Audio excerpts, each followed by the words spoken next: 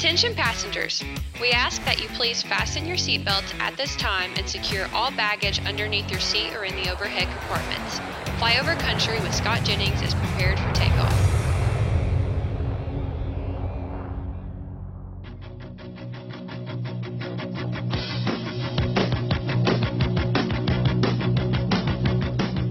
Great to welcome back to the show Scott Jennings. He's an American writer and conservative commentator, a contributor for CNN. He also writes for CNN.com, USA Today, and the LA Times. Former Bush administration director of political affairs, longtime advisor to U.S. Senate Republican leader Mitch McConnell. He tweets at Scott Jennings, KY. Last week, the Kentucky Chamber of Commerce hosted a public affairs forum with McConnell, hosted by Scott Jennings. Scott, look at you, Mr. MC. I'm telling you. Good morning, Julie, and thanks for having me on. It was I'm quite watching a day. my back. Watching my back over here. You're coming for all of our jobs. Writer, commentator, now hosting forums. It's going to be nothing left. I'm just an understudy for you. Everything I know about interviewing Mitch McConnell, I learned from listening to your show. Yeah, right. Well, thank you very much for saying that. So interesting occasion. We're in an election year. The Kentucky Chamber wants to sit down with the leader. I've got a few clips, but tell me, Scott, what did you learn? You know him pretty well. Well, first of all, he was extremely candid. We spoke for about an hour, and if anybody out there is listening who's ever tried to interview Mitch McConnell for more than 5 minutes, you know how amazing that is, that he was willing to opine. I mean, he really isn't that loquacious typically. No. But he opined deeply on virtually every item that's leading our news today, from Ukraine to the midterms to crime to the economy, and it was very illuminating. He was very sharp. He was very funny. He had some jokes. Mitch McConnell got jokes, as they say. What? Oh, yeah. Once describing the Build Back Better bill as using an analogy from the movie Fatal Attraction, he said, "I'm not sure it's in the bathtub yet." So it was really sort of an interesting hour with him, and I was glad that he sat down to do it, because obviously he's one of the most consequential people in our government. Absolutely. Incredibly powerful and mysterious in his way. You probably don't find him so, but I think political observers, they try to fit him into the box, maybe a bit of a satirical box, and he doesn't fit into that box, and it's just, I'm sorry? Yeah, you're exactly right. I think everybody's always trying to ascribe sort of things to him, but at the end of the day, to understand Mitch McConnell is to know this. He never tells you anything other than exactly what he's going to do. Mm-hmm. And I know that's hard for people to understand about political figures like this, because there's always a belief that, well, they may be saying one thing and doing another, or they're employing misdirection to keep their enemies off balance. Not really. No. He just tells you, he calls it like he sees it, and he tells you what he's going to do. That doesn't always make it the most popular guy in the room. He doesn't use pablum. He doesn't speak in word salads. He just basically says, here's what it is, here's what I think, here's what we're going to do, and more often than not, it comes true. Mm-hmm. True. So let's see. He talked a little bit about Judge Ketanji Brown Jackson, and let's hear that. I tried to get Justice Jackson to defend the court against court packing. She wouldn't do it. So that was enough for me. And most of my members, I think, felt she was well qualified, but I'd say the president will not be disappointed in this judge. I think she'll be exactly what he wanted. Scott, we've heard McConnell lots of times really lumping Biden in with the hard left of the party, and he seems to believe that the president has operated sort of as the puppet for the AOC, Elizabeth Warren, Bernie Sanders gang. Yeah, he has often told me in public and private settings that he thinks this whole idea that Joe Biden was supposed to be some kind of a moderate was a foolish thing, because he knew Joe Biden in the Senate, didn't think he was a moderate there. And he always assumed that the more liberal interest of the Democratic Party would be far more influential than perhaps the president let on during his campaign. And so he viewed, I think, the Supreme Court through that lens. The one thing about that clip, Julie, that is most interesting is the court packing. Connell cares very deeply about that issue. And it's interesting because both Breyer and Ginsburg had come out against court packing, saying 9 is enough. I actually think if Jackson had said, yeah, I agree, we shouldn't be altering the confines of the court in that way, there's a reasonable chance he and a few other Republicans might have voted yes. Now, the White House didn't need their votes But it wouldn't have been hard to give that away, and they chose not to do it. And she could have, I really do believe, would have attracted a few more, because they all knew Biden was going to throw up a progressive.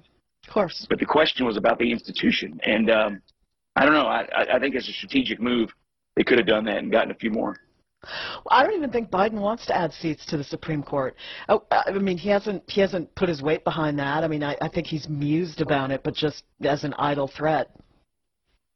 No, he hasn't, but the next president might, and the next one, and the next one. And Jackson's going to be on the court for decades, and you know, her voice is going to be very influential, just the way Breyer's was, just the way Ginsburg's was.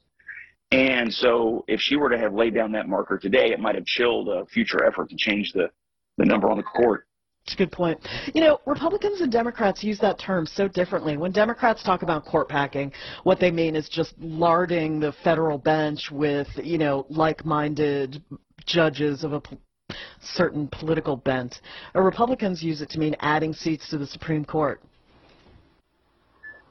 Well, many Democrats have said they should add seats to the Supreme Court. I mean, you've had some liberal interests say, in order to counteract the Trump appointments, it's the only option, because look at all the bad things that are going to happen from, well, I think there's another option. There's another option. Win more elections. How about that? That's exactly right. There's an That's option. exactly right. And of course, Biden did, and they got what they wanted out of Breyer, and we'll see if he gets any more. But that's a true story. Win the election, and you too may find yourself appointing more people to the Supreme Court. It really bothers me, like when either party does it. Like, we lost an election, so now we have to change the rules to get an advantage. Like, no. I know, and of course, recently on the 2020 election, Republicans, led by Donald Trump, of course, have decided that they didn't like the outcome of that, and Democrats have not liked the outcome of things. And the overall effect of that, Julie, I think, is to destabilize trust in institutions, period. Totally. And it's not good for our culture or our society. I have another clip from your chat with the Republican leader. He was talking about Biden signing up with the left.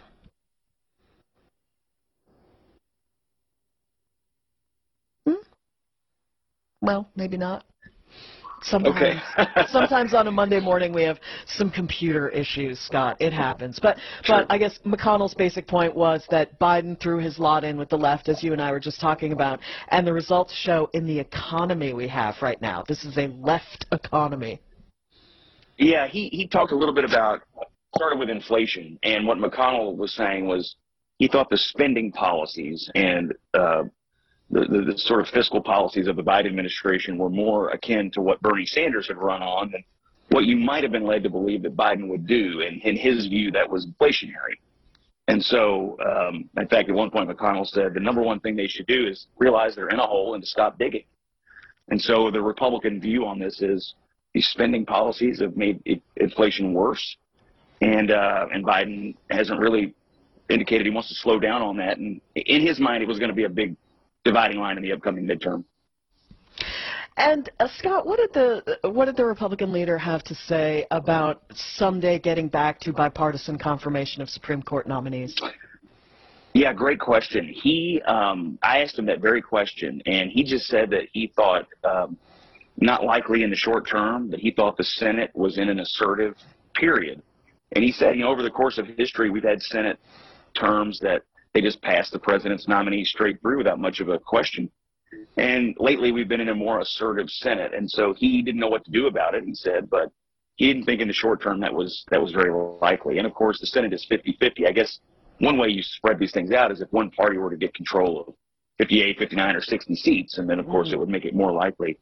But I asked him directly if I thought that these narrow partisan victories by Supreme Court justices was hurting public trust in the institution, and you could tell it was on his mind, but he didn't have a ready answer. He didn't have a ready answer for it, and of course he did say, in his view as a Republican, Democrats started it, with Bork and Thomas and Kavanaugh. And of course, I know Democrats would argue otherwise, but he did go through that as well. And as my mother would say, so you end it. He started it, you end it. Yeah, right. Right. Did Trump and the Trump factor come up at all with McConnell? He referenced the president a couple of times. We talked about the infrastructure bill. I asked him to go back through how he split infrastructure from the rest of the Biden spending agenda. And I had said, a lot of conservatives were skeptical of your strategy, although it did turn out to work. And he said that he thought that was mostly because Trump laid down a marker against infrastructure. And he said, in his opinion, he thought it was because Trump just didn't want his predecessor to accomplish something that he couldn't accomplish. So he talked about him there, talked a little bit about Trump and his nicknames. You know, I gave McConnell a list of all the nicknames that he's been given. Was Cocaine Mitch on the list? Cocaine Mitch, Midnight Mitch, Apex Predator of the Senate, and then we finally got down to Old Crow. Oh, that's a good one. We got down to Old Crow, which is what Trump has been calling McConnell lately. And I said, when you look in the mirror in the morning, what do you see looking back at you? And he said Old Crow, and he explained it was because that was Henry Clay's favorite bourbon, Old Crow bourbon. Ah. And so he said he wanted to thank President Trump for bringing up Old Crow because it further linked him in his mind in history to Henry Clay. He has been a surprisingly good sport, at least publicly, about all the nicknames. I mean, he's been kind of droll about it in ways that surprised me. Well, all the people who try to give him nicknames just make him sound a lot cooler than he was before. I mean, you think about these names, like Cocaine Mitch is a pretty cool name. I mean, Midnight Mitch, Old Crow, like, I mean, these are names like you would give, like, you know, some kind of awesome comic book hero. And so McConnell, I don't think is anyone who's ever fancied himself as, you know, super cool or super hip, but these nicknames certainly make him sound that way, so I think he secretly appreciates it. Oh, that's hilarious. Well, it sounds like a great event, Scott. Congratulations. Thank you. Yes, it was great. The Kentucky Chamber of Commerce deserves a lot of credit for getting him to agree to do it, and we were proud to ask him a lot of questions. And one final note about the midterms is he said he thought the environment was really good, but the map was not as great in the Senate as it is in the House, and that it is possible for Republicans to screw it up. That he thought that, you know, depending on who we nominate in certain places, you could certainly take a good situation and turn it sour. So he wasn't ready to predict just yet that he's going to be majority leader again, but he did say he is running for it, and you can bet on it. Well, he said something lately, I don't know if it was in your event or another one, where he was basically saying if the party nominates like a bunch of nut jobs, we're never going to win back the majority. Something to that effect. He did say that. Mm-hmm. Well, he went through the 2010 and 2012 races, you know, where we nominated a bunch of people in various states that should have been slam dunk winners for the Republicans, but we lost because the nominees were just totally unacceptable. And you know, Republicans got the majority back in 14. They should have gotten it back in 10 or 12, if not but for these nominees in various places, Missouri, Nevada, New Hampshire, Indiana. I mean, we went through all these races, and it's funny, 10 years later, more than 10 years later, he remembers the name of every single person we nominated. And he actually said to the crowd, Julie, he said, now, you probably don't remember these people because they're not in the United States Senate. But obviously, you know, obviously the race everybody on that front is watching is Missouri, where you've got a bunch of people who could win, and Greitens, who'd likely put the state on the board for Democrats. So I think that's the one he's worried about the most. The great Scott Jennings. Find him on Twitter at ScottJenningsKY. Thank you, Scott. Thank you, Julie. Have a good great morning. Day. Flyover Country with Scott Jennings is a production of Bluegrass Media Lab, coming to you from the heart of Middle America, Louisville, Kentucky. If you like what you heard, subscribe to Flyover Country on Apple Podcasts, Spotify, or wherever you find your favorite podcast.